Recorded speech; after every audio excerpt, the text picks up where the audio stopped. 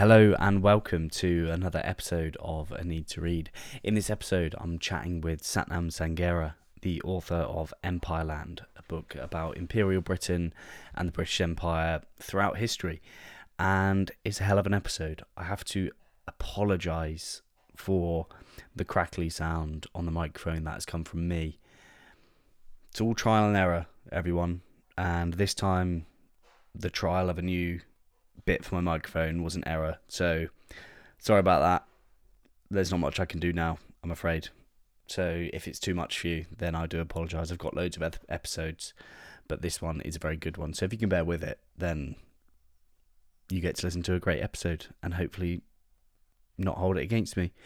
Anyway, the podcast, before we get into it, is sponsored by BetterHelp. Now, BetterHelp are an online therapy provider. Now, therapy has helped me to no end throughout the last couple of years and has helped me put things into perspective, understand objectively my thoughts, my feelings, and really help me get to the bottom of what you could describe as my demons, or you could describe it as whatever you want. I think mental afflictions, whatever you want to dress them up as, are present within all of us, and you don't have to be at a crisis point to be using BetterHelp. BetterHelp isn't a crisis line, it is licensed counselling therapy to get you back to being who you are. And if you've strayed from that path, then it might be worth having a look into it. If therapy is something that you're considering, go to betterhelp.com/need to read. You get 10% off of your first month, and from there, trust me, your life will get better. Now, other than that, I've got a book club. I do bonus episodes. They're over on Patreon. So if you like what I do and you want access to another level of me, as it were, it's like an OnlyFans, just I don't get naked on there. And it's $3.99 a month. You just head to patreon.com/need to read. The link's in the description. But let's get on with the show. And once again, I'm sorry for the crackling. It can't be helped. Satnam, thank you so much for agreeing to come on to discuss your book Empireland, and obviously anything beyond that we get onto. My pleasure. How are you doing? I imagine it's been quite a busy time since the publication of the book. Yeah, I think writing a book is like being in lockdown. So I feel like I haven't left the house in 5 years and I'm going totally crazy. I'm desperate to go anywhere. Yeah, I bet you're quite used to being inside now. If you were writing pre-lockdown? I was, yeah. I began the book about 2 years ago, but I began researching it probably 4 years ago. So, you have to kind of, I like writing, but I really, because I'm quite a sociable person, I really find it difficult to isolate myself. Yeah. Okay, I got you. And before we get into the intricacies of the book and run through any questions and conversation, would you mind, just for people that haven't heard of you or don't know who you are, just doing a quick sort of introduction of who you are and what you do? Sure, yeah. I'm Satnam Sanghera. I'm a journalist with the Times, and I write columns about business, and I write features about politics and arts and all sorts of things. And I'm also the author of 3 books. One, a memoir called The Boy with the Top Knot, which is about my family. The second one is a novel called Marriage Material, which is about a Punjabi family growing up in a shop in post-war Britain. And my new book, my third book, is Empireland, How Imperialism Has Shaped Modern Britain, which is my attempt at popular history.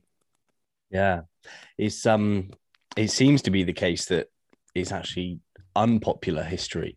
From my reading of the book, it was quite conflicting for me to read, and I think I carried quite a bit of I'm not sure if this term is a term, but ancestral guilt, in a sense. Just that I'm a white middle-class Brit, and I had no idea about most of the goings on in this book in terms of the truth of it. Well, nor did I. I wouldn't feel bad about it. I think this is one of the problems with British Empire history, in that everyone obsesses about their feelings, about how the history makes them proud or makes them ashamed. And I think we've got to get away from that kind of dichotomy, and we just need to try to understand it. But I also understand what you're saying, in that, the 4 years of research weren't a fun time for me. Yeah, that was actually going to be one of my questions is, did you feel that the research was quite draining and maybe like take on board some sort of like passive trauma at all? Yeah, God, I mean, the massacres, the genocide, and also, the Sikhs are, I'm a Sikh, are in a Mm. funny position with empire because we took the side of the Brits quite often, like after Yeah, the mutiny of 1857, and we fought in both world wars for the British. But equally, we were murdered brutally when necessary. And it's not much yeah, fun, you know, going over that material where you see British people dehumanizing us and basically killing us for sport, you know? yeah, yeah. But It was just a that, it wasn't just the emotional challenge. I think it's also the intellectual challenge because empire is so complicated. It's like 500 years of history, covered a quarter of the planet. It was different things at different times. It's quite hard to just get your head around it. yeah. It's a lot to take in. You're very right there, and for it to span over 500 years, like there was times during the empire, like the abolition of slavery seems to be something with Britain that is like, oh, that's like we helped get rid of it, like we led the way, and oh, look at America, they were so much worse than us. Mm. And really, it's like saying that I don't know, that Britain, what have Britain got rid of in recent times? Like I'm struggling to think of something, but to lead the front in something and then lead the front of getting rid of it doesn't quite get rid of the fact that they led the front in slavery, and like the docks in Liverpool wouldn't be half as successful as they are if it wasn't for the slave ships going in and out of there. Yeah, the obsession in Britain, especially amongst conservative politicians, is with the fact that we abolished slavery, that supposedly we were the first country to do that. Not true. Actually, Denmark did it before us. But Yeah, also, it doesn't cancel out the fact that we shipped 3 million Africans across the Atlantic, you know, yeah, over hundreds of years. And yeah, this weird obsession with abolition at the cost of everything else is bewildering. yeah. It's crazy, like to comprehend the numbers that are in the book, like quite literally millions of people that uh, you can't quite like picture that many people in your head. And I think what you said earlier about dehumanizing, that is very much the case when it comes to history. Is that like when we're talking about like mass genocide and even in more recent history, you'll excuse my pronunciation of this, but the Jallianwala Bagh massacre, That's pretty good. was it? Yeah. Oh, buzzing. Okay. Well, not so buzzing about the actual subject of it because that was only in 1919. And that has been spoken about by like figures like Winston Churchill and others, but it's not something I'd ever heard of. Oh, And interesting. for that to be such recent history, and I don't know if I can blame my ignorance on the schooling system or what I can blame that on, but I can't remember any of that in school. I don't remember any talk of genocide in such recent history Yeah, I whilst mean, I was I at think school. you're typical. I mean, the thing I always think about is Tony Blair when he handed back Hong Kong to the Chinese in 1997, I think. And in his Yeah. biography, he writes that he had very little awareness of the history, which I just found amazing because the Chinese get taught about it at school. They're very aware of what happened with the Opium Wars and how how the British ended up with Hong Kong.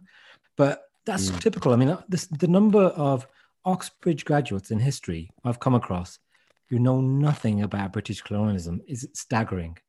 It's just something we choose generally to forget. We see ourselves as the country that won World War II and Yeah. not really as a country that had the biggest empire in human history. And that's quite strange. Yeah, I suppose it's easier to try and focus on the good side of it. Like, oh well, the Nazis were really bad, and we got rid of them. So does that kind of make up for everything that we've ever done? I suppose it definitely Yeah. doesn't. Well, that's my problem with World War II. Very simple narrative, 6 years, clear beginning, clear end, clear morality. We beat the evil German racists, right? But what Yeah, that does, combined with this abolition thing you've just mentioned, it creates this idea that we are beyond racism in Britain, that we are incapable of being racist. And as you'll know mm, from reading the book, there was at least a century when we were willfully white supremacist. We came up yeah, with lots of modern notions of racism and exported them to America and across the world. yeah, yeah. It definitely holds like an influence because I suppose that's what we sent. Britain sent people to Australia, sent people to America, and it's strange. Like colonialism, I never really. I've read a book called Dark Emu, which highlights the truth in Australia about how essentially white British people went over there, and the Spaniards as well, and just basically fucked things up royally in terms of like farming. Obviously, the Indigenous Australians, the PC name kind of escapes me there because I think it's quite a grey area, and I know a couple of places in the book I think it's you don't quite know how to put it because you ask a white person, oh, what's the PC way of saying it, and they'll tell you, and if you ask someone who's actually an Indigenous Australian, they'll tell you something different. Yeah, no, the language is very problematic. Yeah. And actually, the Tasmanian genocide is one example. I mean, it's probably the darkest episode in the book where 4,000 to 8,000 Tasmanian Aborigines were wiped out. But actually, there are people in Tasmania now who say they've got Tasmanian heritage, Aboriginal heritage. And so they're offended by the idea that they were genocide. They say, like, you're trying to wipe me out of existence. So it's a very political area. Yeah. And that was actually quite a painful part of the book to read because they were killing them for sport. Yeah. There. And like they were saying, like, oh, we mix them up. It's just the way that they were spoken about in the press at the time, in terms of like some of them will run on four legs, and sometimes we confuse them for kangaroos in terms of shooting them. It's like it's just disgusting, isn't it? It's inhumane. Yeah, and it's people, actually quite modern historians, repeating these ideas that they were shrunken, that they didn't have fire, and they were midgets. And it's amazing how modern historians can continue the racism because all they've got to rely on are the colonial historians, the people who were there, the colonialists, who write everything down. And this is why it's so unbalanced, So you get the white person's view of everything. There's almost very few slaves who get to tell their story. Very few slaves who even get to get names, And so the experience of 3 million people is just ignored.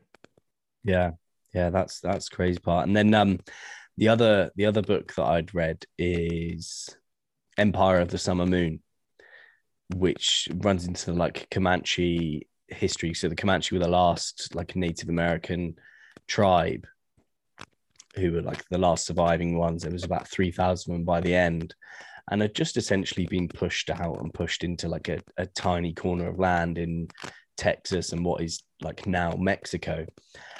And it just goes to show like the gravitas of how many people were killed, harmed, forced out of their homes at the hands of people that are now like sort of celebrated as heroes in nowadays, which is so strange. Well, I think you sound quite well informed. You've read more books on empire than I had 4 years ago. And also, I think what you're referring to, in America, this weird fake history that's happening, it's the same thing as over here, really. There's a culture war where this whole, in reaction to Black Lives Matter, a bunch of right-wing conservatives are trying to start a culture war and sow division around empire, and have created this idea that in order to be proud of being British, you need to be proud of imperial history, which is stupid because it's 500 years. What are you proud of? Are you proud of abolition? Are you proud of slavery? Are you proud of me? Are you proud of Sadiq Khan? You know what I mean? We're all here because of empire. It's insane. It's like saying you're proud of biology or houseplants. It's mad. Yeah, I think you'd find a lot of people who are pretty proud of houseplants nowadays. That was a bad example. I said that because I'm looking at a houseplant right now. I should say it's like saying you're proud of sand. Is that a better analogy? Yeah, just something you've got absolutely nothing to do with. Exactly. Yeah, it is a strange sense of pride. And I think for me, like never in my life have I ever been like a hardcore conservative, but I would say about maybe 6 years ago, there was a point where I'd probably been 2 years into being allowed to vote. And I was like, oh, well, continuity breeds success. And just out of pure ignorance, really. And like not to make this political, and it's actually very hard not to make this political, but to educate yourself on these topics is so important. That's why I think it's such an important thing that you've been able to bring this, shine a light on this now. Thanks, Like man. I And I just actually think that the political thing is very interesting because I've had loads, been very surprised by having so many messages from conservatives. So Sajid mm, Javid's reading it, Baroness Warsi, Chris Patton gave me this amazing review. And oh I was trying to get my head around it. And I thought, you know what it is? I think it's because they're centrists and they mm, see their parties being hijacked by these culture warriors, yeah, and they want to claim their party back. So they need the information in order to have the debate. So actually, I yeah, think there's loads, most people are in the middle, you know, as with yeah. everything. It's a safe place in the middle. Centrist ads. Yeah, yeah, definitely. And what was your like in terms of research for the book? How far did you go in the research? Like I know obviously travel has been massively restricted when the coronavirus sort of kicked in, but you say you started it somewhat like 4 years ago. How far up did you go? Yeah, I mean, thing with books is they change so much. At one point, it was going to be a biography of this guy called D. Mohammed, who was this Indian who came to Britain in the 1800s. And then it was going to be a screenplay. And then it was going to be a collection of biographies of brown people from Empire. And the thing that changed everything is I went to make a Channel 4 documentary about Jallianwala Bagh, the massacre that Yeah, happened in 1919. It was the 100th anniversary. So I made that for Channel 4, and it was going to the Punjab that made me realize that the way the Sikhs were treated during Empire echoed the way they were treated in post-war Britain. And yeah, also I realized that the whole Sikh identity had been created by the British. That, not only am I here because of multiculturalism and empire, I'm here because the British created the Sikhs, and that blew my mind. And so that's when I decided to do something on the legacies, modern yeah, legacies of empire. And for that, I didn't really need to travel so much because it's about Britain. yeah, So I yeah, wanted to go to Tasmania, but actually it was probably for the best that I didn't. yeah, yeah, definitely. I've heard it's quite nice. Is it? Yeah, So no, I want to go actually. yeah, I was in Melbourne last year, and I've got a distant relative in Tasmania, so I was thinking maybe I'll go there. But you just mentioned there that like Britain created the Sikhs. Would you mind expanding on that? Yeah, I mean, the Sikhs, are quite a small religious group in the context of India. Yeah, And they grew out of a kind of rejection of Hinduism and Islam. And some academics argue that, around the time of the Indian Mutiny, Sikhism was under threat because Sikhs were increasingly melding into the mainstream Hindu community. But then the yeah, Sikhs took the side of the British in the mutiny, and the British suddenly decided we were a martial race. They wrote handbooks explaining why we had the right physique for fighting, and basically it was a reflection of the fact they thought they could trust us. But then they yeah, created this fighting idea, and this martial idea of the Sikhs still persists. It's partly created by the Sikhs themselves, but the British supercharged it, and yeah. they even started talking about having special Sikh regiments. People talk about having a special Sikh regiment now in the British Mm. Army, Well, there's and still Gurkha regiments, I believe. yeah, and Gurkhas had the same treatment. Mm. Gurkhas were fetishized by British Empire. So we are a legacy. The way we see ourselves are a legacy of British Empire. Yeah. It's crazy when you It's, think about it.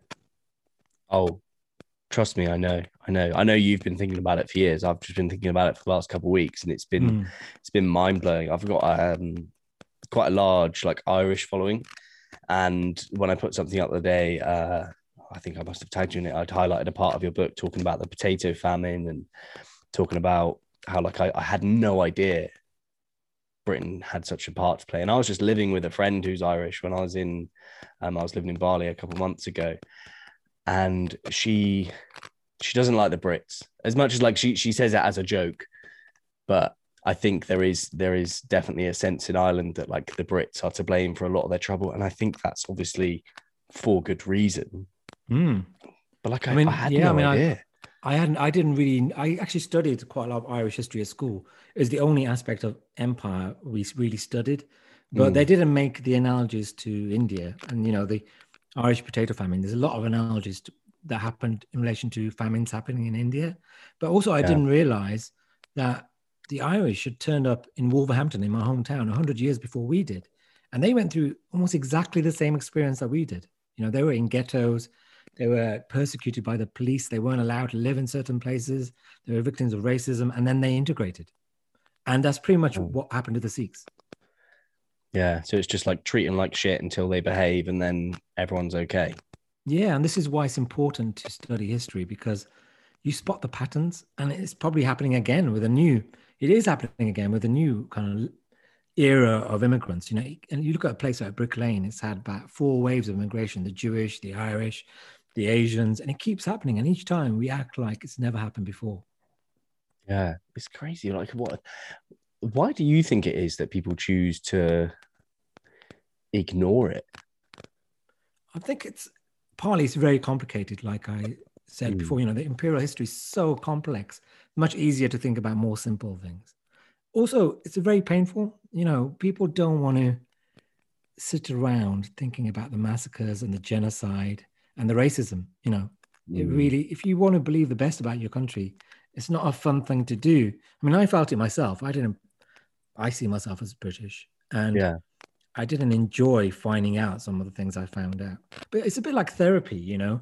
You might not enjoy mm. the process. You find out hard things about yourself and maybe your partner, but actually that understanding can paradoxically make you love that person more or love yourself. I think it's the same Yeah, with history. You know, you look it in yeah, the eye, it's hard, but it can make you more healthy and happier.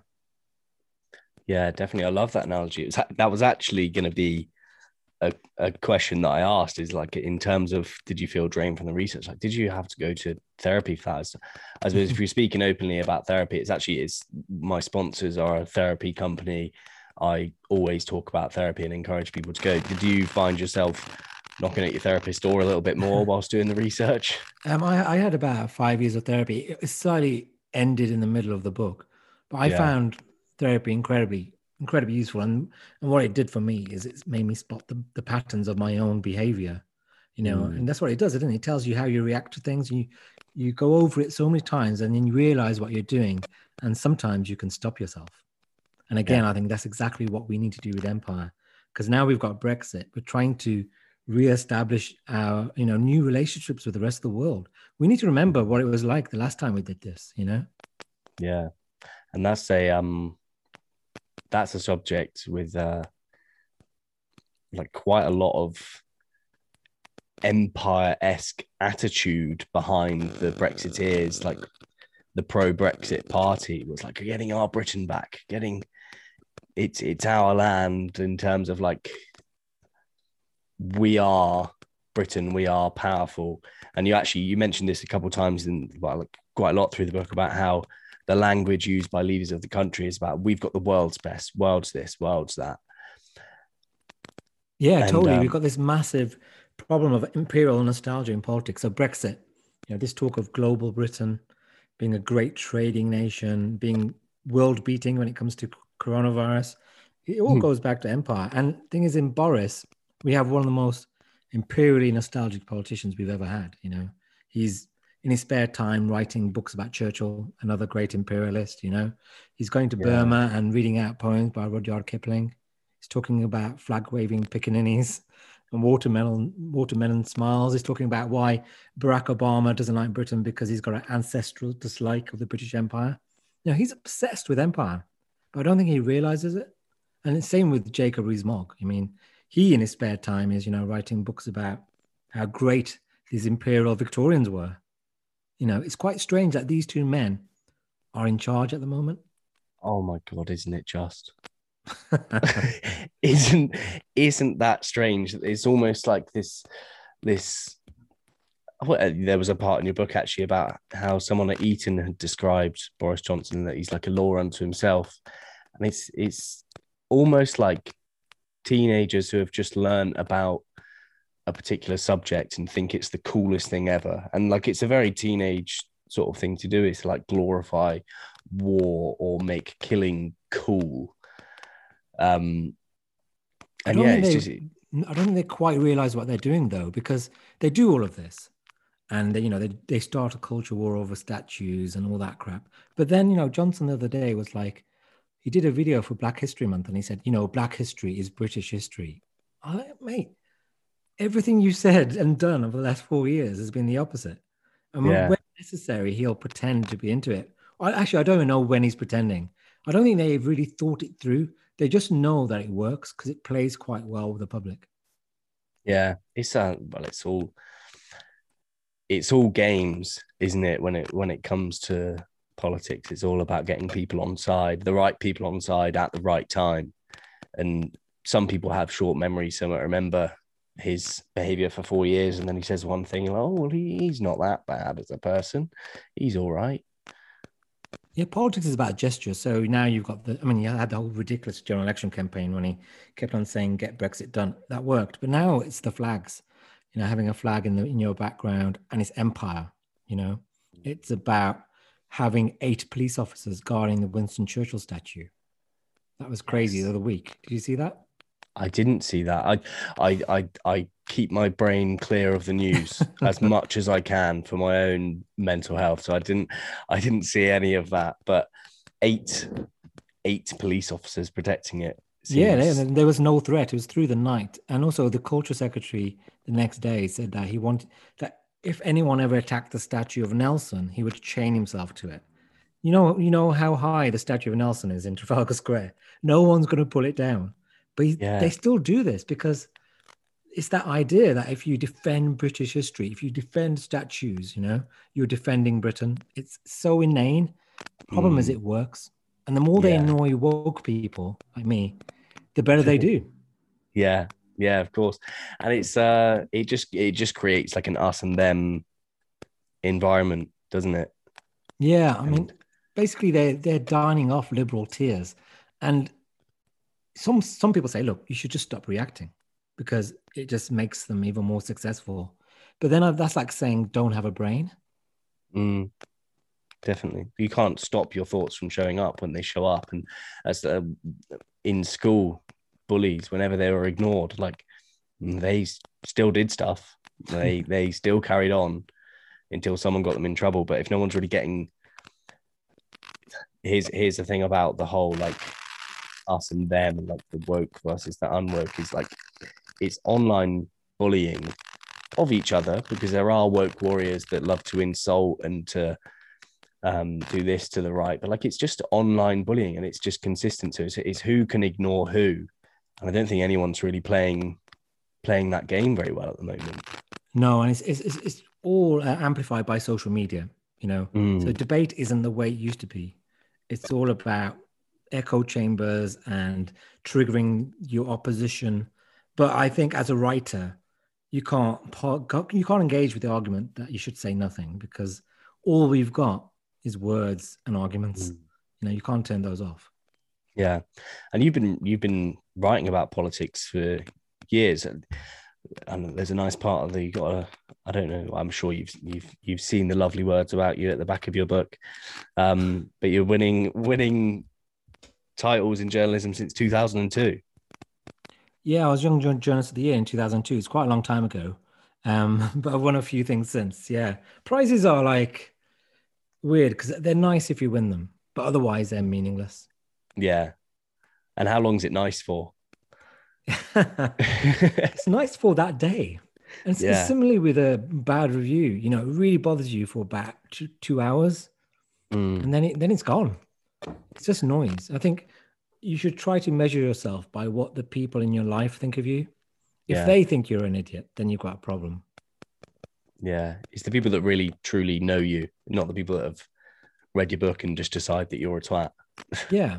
So I don't need the recognition of people who don't recognize me. It's pretty basic. But it's amazing how many people haven't absorbed that lesson. But also it's a lesson that every journalist has to face up to, because if you're a person of color, particularly writing in the media, you get so much crap every single day of your life, and you've got to ignore it. One thing I was going to say is how much would you say racism has impacted your career?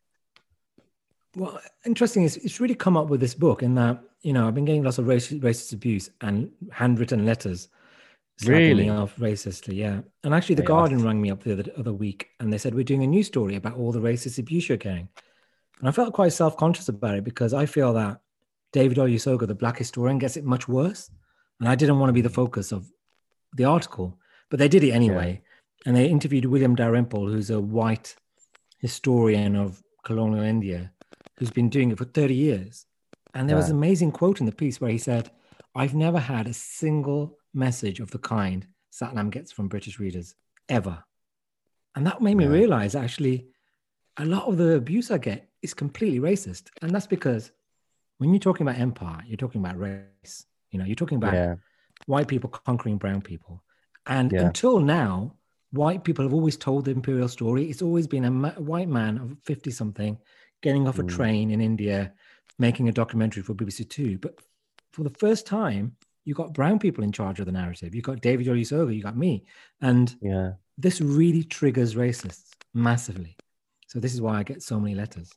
Yeah, it's crazy because I suppose the narrative for them is like, oh, it comes from bias. He's obviously biased. It's like, well, hold on, because obviously what racists tend not to do is investigate their own thought patterns, Yeah. and to see that what their like the amount of biases going on in their brain when they're conjuring their narrative for their racist thoughts is a joke. And I just read The Art of Thinking Clearly by Rolf Dobelli, and just in terms of like confirmation bias, and even like I think social proof, where they'll look for members of their family or their friends and how they react to stories like this. And if they're all racist, if that's their racist echo chamber, I don't know what fucking hope we have, Satnam. Yeah. It's The problem is that the mainstream narrative when it comes to empire is so entrenched. I mean, there's so many documentaries about the Indian railways. There's so many programs saying that the mm, railways were great and wasn't it nice for the British to give the Indians the railways? And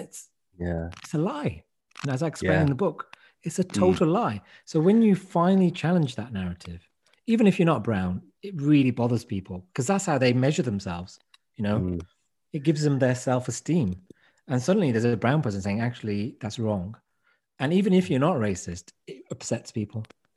yeah, yeah, definitely. Well, people don't like to be told that they're wrong, and it will even be people that haven't done the research themselves. And you may not be surprised about this, but I haven't watched any documentaries on railway.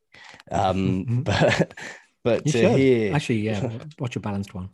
yeah, if you make one, I'll watch it. But I've just to been see trying to like, make one. I think I say in the book, I pitched one saying, why don't you do a documentary about the truth of the Indian railways? Because it's a mhm, popular subject. And the producer said, look, Satnam, viewers don't want their prejudices challenged. It says it all. oh, yeah, it does. That just creates like it just reinforces the wall of that echo chamber. Yeah, it's bleak. Yeah, it is bleak. It is bleak. I've got a real sense of bleakness in this conversation. I don't think it's anything to do with like your part in this conversation, but it just doesn't fill you with joy learning about these things. And like I But I think, say, I mean, that I do conclude the book on a positive note, and I do think there's something mm, amazing happening with young people because of Black Lives Matter. They're so engaged.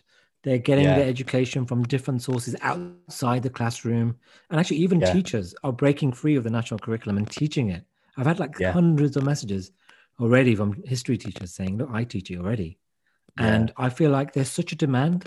You see in films like Black Panther, which is the ninth biggest film of all time, which is so, progressive when it talks about museums and race. And I just feel like there's a new generation of people your age um, mm, who are much more engaged with the history. yeah. I think I think the level where it changes is, so I'm 26. I think what I've noticed is those who are just coming into their 20s now are more of that, like, let's say, woke Mm. population of, they understand the biases that are pushed upon them through education, through the media, and they know that they need to get their information from elsewhere. And obviously every week there's something new to be concerned with on social media that you'll see all over people's Instagram stories, something like that. And they rightfully, they do the research into those things, and they're like, oh my god, we were dickheads. Yeah, I mean, they like publications like Vice, but also like there's this amazing Instagram account called Brown History, There's so many people I know follow that, and it's actually really academic and rich what they learn. And I didn't Yeah, know any of that stuff. Like if you follow Brown history, you will know about the Jallianwala Bagh massacre. You'll know yeah, about the Aborigines in Tasmania. And it fills all the gaps that we had in our education. yeah, yeah, definitely. There was it just you just said again about the Aborigines there. There was one picture in that Dark Emu book that really hit me. It was a white guy with a Aborigine either side of him, and he was sat on a stool on top of the chair to be above them with his hands on both of their knees in such a controlling way, and it just captured the way in which like the white man went into that country and just controlled these people through firstly like genocide and secondly then making them feel like they were doing something good for them. Mm. And Yeah, when you look back at that stuff, it's incredible. I mean, have you ever seen those Pears soaps adverts? no, It's like this advertising from the Victorian age where, you know, there's a black kid in the advert, and when he washes with soap, he turns white. It's that basic. God, I mean, that was the basis of their advertising campaign. But that goes to the heart of the Victorian idea that, blackness is evil, and also white men, are around to clean up the world, are kind of spiritually clean. And, they're going around the world making everything better. yeah, and like domesticating the savages, it was obviously like one big part of the narrative as well. Mm. Yeah, It's Kipling's just crazy. poem, White Man's Burden. I mean, that was white man's burden is a phrase that was hugely popular in the Victorian age. This idea white people existed. It was a burden to have to liberate black people in this way. Yeah, it's Crazy. it is crazy, and I think I'm jumping around here, and I'm just gonna go back to the railway because I forgot to say about this. What blew my mind is the fact that the narrative there is obviously that England went in and they built the railways and they did such good and like it just like boosted the growth of the economy in India by so much when it was all produced in outside of India and then Yeah. shipped into India as opposed to actually creating loads of jobs for the Indian locals. They just shipped it in because why you Yeah. wouldn't want to burden the locals with a job that could help feed their families? Why would you want to do something like that? And the railways were, if you look at the early maps, they were built to take resources out of India to Britain. They didn't build railways for the Indians so that it was easier for them to travel. They built it so it Yeah, was easier to move the military around and to take the resources out of India. India was a very rich country before the British came. I think it accounted for 25% of the world's mm, GDP. By the time British finished with it, it was, a third world nation, a fraction of that. So, but the thing is, in India, people have a very sophisticated understanding of that. And yet yeah, over here, we have no idea. yeah. How about for you? Obviously, because you're of Indian heritage. Growing up, did your parents like educate you on this, or was it all No, just from the very little, schooling to be system? honest. No, very little. Well, my dad doesn't read and can't read and write. Mm, And the Sikhs are a very working class culture. So the focus was just on work, and we absorbed the narrative because Enoch Powell was a local MP. We absorbed this idea that, we could be deported if we didn't behave. yeah, It wasn't taught to us that actually we were citizens, that, citizens of empire were citizens of Britain, and we mm, couldn't be deported because we were literally, but then again, look at Windrush and people were deported, but yeah. that's a And reflection of how that's so poorly, recent. and that's amazing, isn't it? So basically, people on Windrush, and Windrush is the boat that black people came on in the 1950s, I think, from the Caribbean. They didn't come with jobs in mind, They No, came because they had citizenship of Britain. The yeah, 1948 Nationality Act gave citizens of empire citizenship of Britain. So they just came, And that's been forgotten to such a degree that recently some of them have been deported, you yeah, know. It's such a scandal, literally a scandal. I mean, they're having to pay compensation, but it's incredible. It says a lot about our country that happened. yeah. And also just like let's just throw money at it and forget it never happened. Yeah, and also Like, they're not throwing the money in a very healthy way. I mean, apparently loads of people still haven't got their compensation. Some people Really? died. Some people have died before getting an apology or getting compensation. Jesus Christ. And wait, this is like very recent, last few years, the Windrush. Are there people still being deported up until recently? Is that, have Yeah, you yeah, heard of totally. anything Yeah, like that?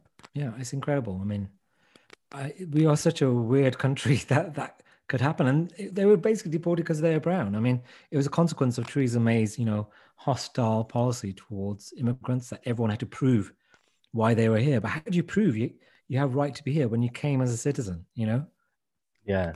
I mean, like, if you put it up to me and said to me, like, if I lost my passport and my birth certificate wasn't with my mum, I wouldn't be able to prove it. Like, I Yeah, can't just pull documents out of anywhere. And like, the the how long would those documents have to have been looked after for them to be still around now? Like, what, 70 years, 60, exactly. Yeah. 70 years? It's just not cool, It to makes me say the think back to least. my parents, who, in the 80s and 90s, they wouldn't get a British passport because they were like, look, they might send us back. And they would always keep their suitcases, on top of the wardrobes in case we had to Yeah. suddenly go. They just, they absorb this narrative that we've come here without an invitation. Not that we Yeah. have a relationship going back hundreds of years, that we Yeah. fought for this country that colonized us, in our millions, Yeah. and that narrative completely gone. Yeah. Growing up for you, like, I know you said you grew up in Wolverhampton. Was racism like a big part of your childhood? Did you feel it growing up? I didn't actually feel it because mainly because I was surrounded by Indians. I mean, Yeah. there were very few white people. It's only looking Mm. back that I can see there was a lot of racism. Like my mum wouldn't let us out when the Wolves were playing. And now Hmm. I know that's because they were very racist, the fans. They actually went Yeah. around in KKK hoods in the late 70s. No Um, way. and I remember one of my first memories is of hiding with my family in the Sikh temple. And now it turns out it was because these far right gangs were, rampaging around the Midlands and attacking Indian communities. But in my memory, it was just a nice, cozy. I remember a Sikh with a sword standing at the entrance. But Yeah. now I understand the political situation. It's only as an adult that you look back and you're like, oh right, that was racism. Yeah.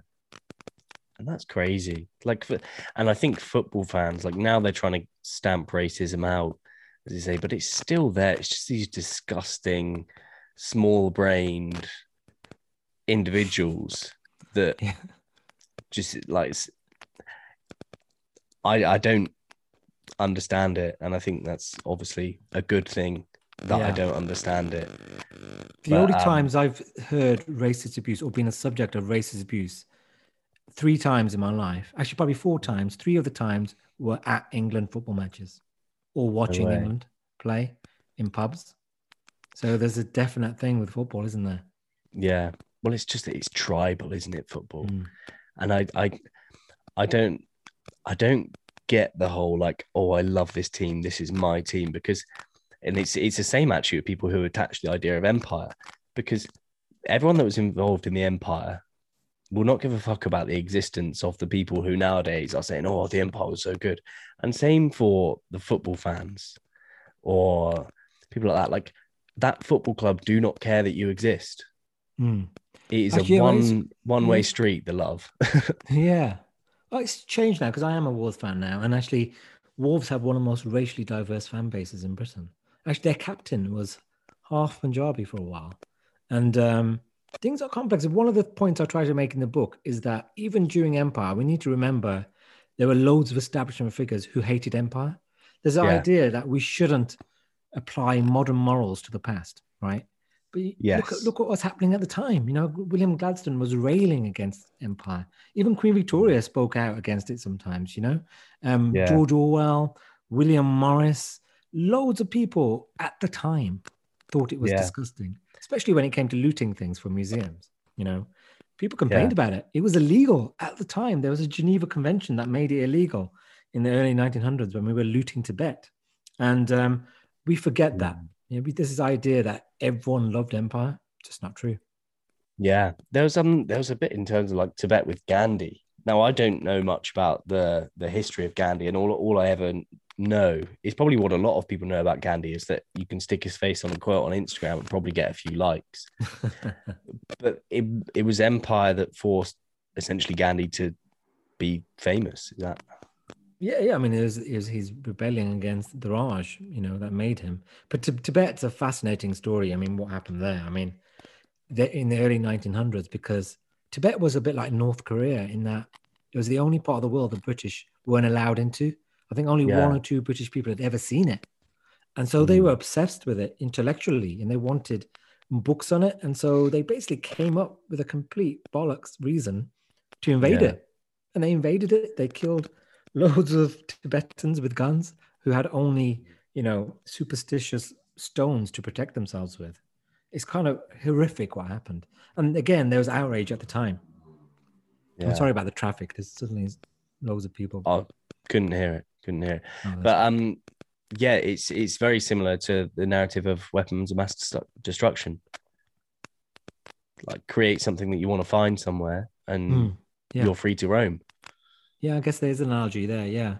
I mean, yeah, the British would just invade places because they were interested. Or then there's also something called the punitive expedition. And the one that happened in 1868 Ethiopia is an example of that, where the British felt their pride had been insulted. I think some missionaries had been kidnapped by the guy who ran Ethiopia. So they Yeah. launched a massive military campaign to just rescue them, but wildly expensive. And then they Yeah. just take everything. So, one of the things they stole there is now in the middle of the V&A, and there's a massive campaign to get it returned because it means so much to Ethiopian Christians and this thing just Mm. sits there. Imagine if the French had taken Stonehenge, in the Napoleonic Wars and stuck it Yeah. outside Paris. We'd want it back, right? We would want. I'm sure there'd be quite a few hippies around summer solstice that would be campaigning to get that back. And it's insane that they say, look, it's all right, you can borrow it. It's like, you stole it. You're going to let me just borrow something? Well, that's insane. It's just bullying, isn't it? In a sense, And also, lots of it's not even exhibited. So they're like, look, we don't even rate it enough to put it on display because the British Museum only puts 1% of its stuff on display. We yeah. don't even value it enough to display it. We're going to put it in a box, but you can't have it back. If you're nice, we'll lend it to you for a bit. Oh, imagine it. That the control that person must get off on, whoever's in charge of that, is a joke. But you mentioned Africa there. That's actually another book that I've sort of read on empire. It's called A Grain of Wheat, and I read it once because I was in a bookshop and it was Obama's reading list, and I was like, well, I mean, he's pretty smart. I might as well read something that he's read. And this book, A Grain of Wheat, essentially is about the Kenyan Uhuru, so like the Kenyan independence and like the uprising. Oh, yeah. Yeah. I mean, And that's a really good example of that. Because the other thing people always say about empire is, look, this happened such a long time ago. It's got nothing to do with us. The Mau Mau, the Kenya Mau Mau, the British were repressing incredible colonial violence was in the 1950s. yeah, Black people were being beaten up in the Notting Hill riots in the 50s and 60s at the same time that we were inflicting incredible racist violence upon the Mau Mau, and we've had to compensate them. And this is recent, this is yeah, within our living memory. So it yeah, wasn't a long time ago, and the legacies are very live. yeah. And they were tortured as well. The Mau Mau, I think you say in the book, it was about 20 million or something that's being paid out to a few thousand of them. And it makes you wonder, like, what will that money do for them? I suppose that's going to be a great help in terms of how far that money will go in that country. But I'm sure they'd have much preferred just not to be tortured in the first place. The other thing that's weird is the apologies, because Britain never apologized. He hasn't apologized for the Jallianwala Bagh massacre. He hasn't apologized for slavery, and yet it does apologize when necessary. I mean, when it came to the Irish Good Friday Agreement, the British apologized for certain things, They actually said sorry. So we do have it within us. And also, I think we paid compensation to certain victims of the Irish Troubles, So when it comes to certain things, we are willing to consider it, but then not in relation to lots of other things. It's weird. It's mad because sometimes I like to think, like, if you sat down with these people in a room and you took their suit off and they were just sat there in their joggers or their pajamas, and if you had like a human to human conversation, would they really believe half of the stuff that they're saying? Yeah. I mean, this is the problem is people aren't very educated about empire. When Tony Blair himself is saying, I didn't know much about China, the level of education is poor. Yeah. I don't think Boris Johnson, Jacob Rees-Mogg have a particularly sophisticated understanding of imperial history. I think they probably read Jan Morris. They've definitely not read my book, but I wish they would. Have you sent a copy? I think I know Boris Johnson's address if you need it. I was thinking about it, but then I was like, man, they could probably pay for one, Yeah. But I mean, so many politicians are reading it. I got a message yesterday from Malcolm Turnbull, the former Prime Minister of Australia. So I'm just hoping that actually he wrote me an email today and he wants to talk. But I'm going to ask him to send Boris a copy, maybe. The people I want them to read it are those Tories, but I don't know how they're going to change their minds because they've started these culture wars and it's working out well for them. It's very painful to realize that your beliefs are fucked, basically, and to admit. It's particularly hard for Boris Johnson to admit when he's wrong. And I think it is for a lot of people to admit when you're wrong, but that's what shows a good person, I think, is being able to say, hey, I was wrong. I'm really going to try and do better next time. That's kind of like the attitude that you get from a good person. So for me, like my ignorance, I'm trying to make up for that now. Like I've grown up in Dorset. There were maybe 2 people of color in my school. And refugees from, I think it was Afghanistan at the time, obviously spoke no English and no, actually you say about in the book about sins of like omission and kind of like sins of commission. There's no overt racism towards them, but you could see it in people's attitudes in terms of welcoming them. And like I think back to that now, and I wish I'd done more to welcome them. But obviously, you can't turn back the clock. But it's just crazy because there's like places where I'm from in England, like it's very, very white here. Well, I guess you're talking about how the racism comes in different forms. In post-war Britain, the imperial legacies of imperial racism were pretty obvious. Is racial violence. Is fear of mixed race relationships. It was a color bar. You weren't allowed to go to the same pub if brown people were there, white people were there. But nowadays, it's more sophisticated. It's about things that don't happen. It's the people you don't see in certain places. It's the fact that there's hardly any black people on the boards of FTSE 100 companies. There's hardly any black people in Fleet Street in my career. Stuff like that. Yeah. Would you say there's like a lack of in your sort of line of work in journalism? I was the worst because, to be honest, I've been one of the only brown columnists throughout my career. There's probably now 4 or 5 of us, out of hundreds.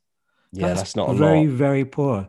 And I mean, there's a few Asians now, but there's no black people. I mean, there's very few. There's on my paper, there's 1 black writer. There's very few. And actually, white working class are very rare too. And that's because it's an industry dominated by the middle classes. The middle classes really want to work in it. And the working classes would like to work in it, but they don't know how and they don't have the connections. And so how do they get in? And that comes down to the institutionalized sort of classism, racism, whatever you want to call it. And it keeps the middle class in the seat of that job. Yeah, totally. Yeah, it's about work experience, basically. White middle class people get all this work experience on the Times and all these newspapers.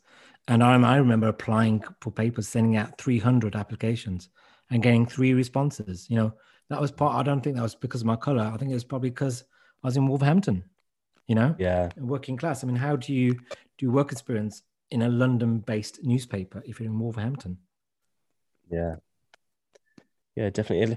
There's something about that, like about area codes and things like that. I remember I've watched a film called The Florida Project, and it's obviously it's in America, but it just highlights that there are parts of America that are just completely forgotten by the government, and just sort of the police won't go there, and they just say, "Hey, can you guys just sort of govern yourselves. If you royally fuck up, like, we're going to come in and we're going to arrest a load of you. But it's just like opportunities in certain areas they're not focused on. Yeah, totally. I talk about this in the book, in that the dominance of London, the city of London, over the rest of the country goes back to empire. Why does the city of London, the square mile, have such influence? It's because it grew up, at the time of empire. If you wanted to do any kind of international finance in the world, you had to come to London, you know?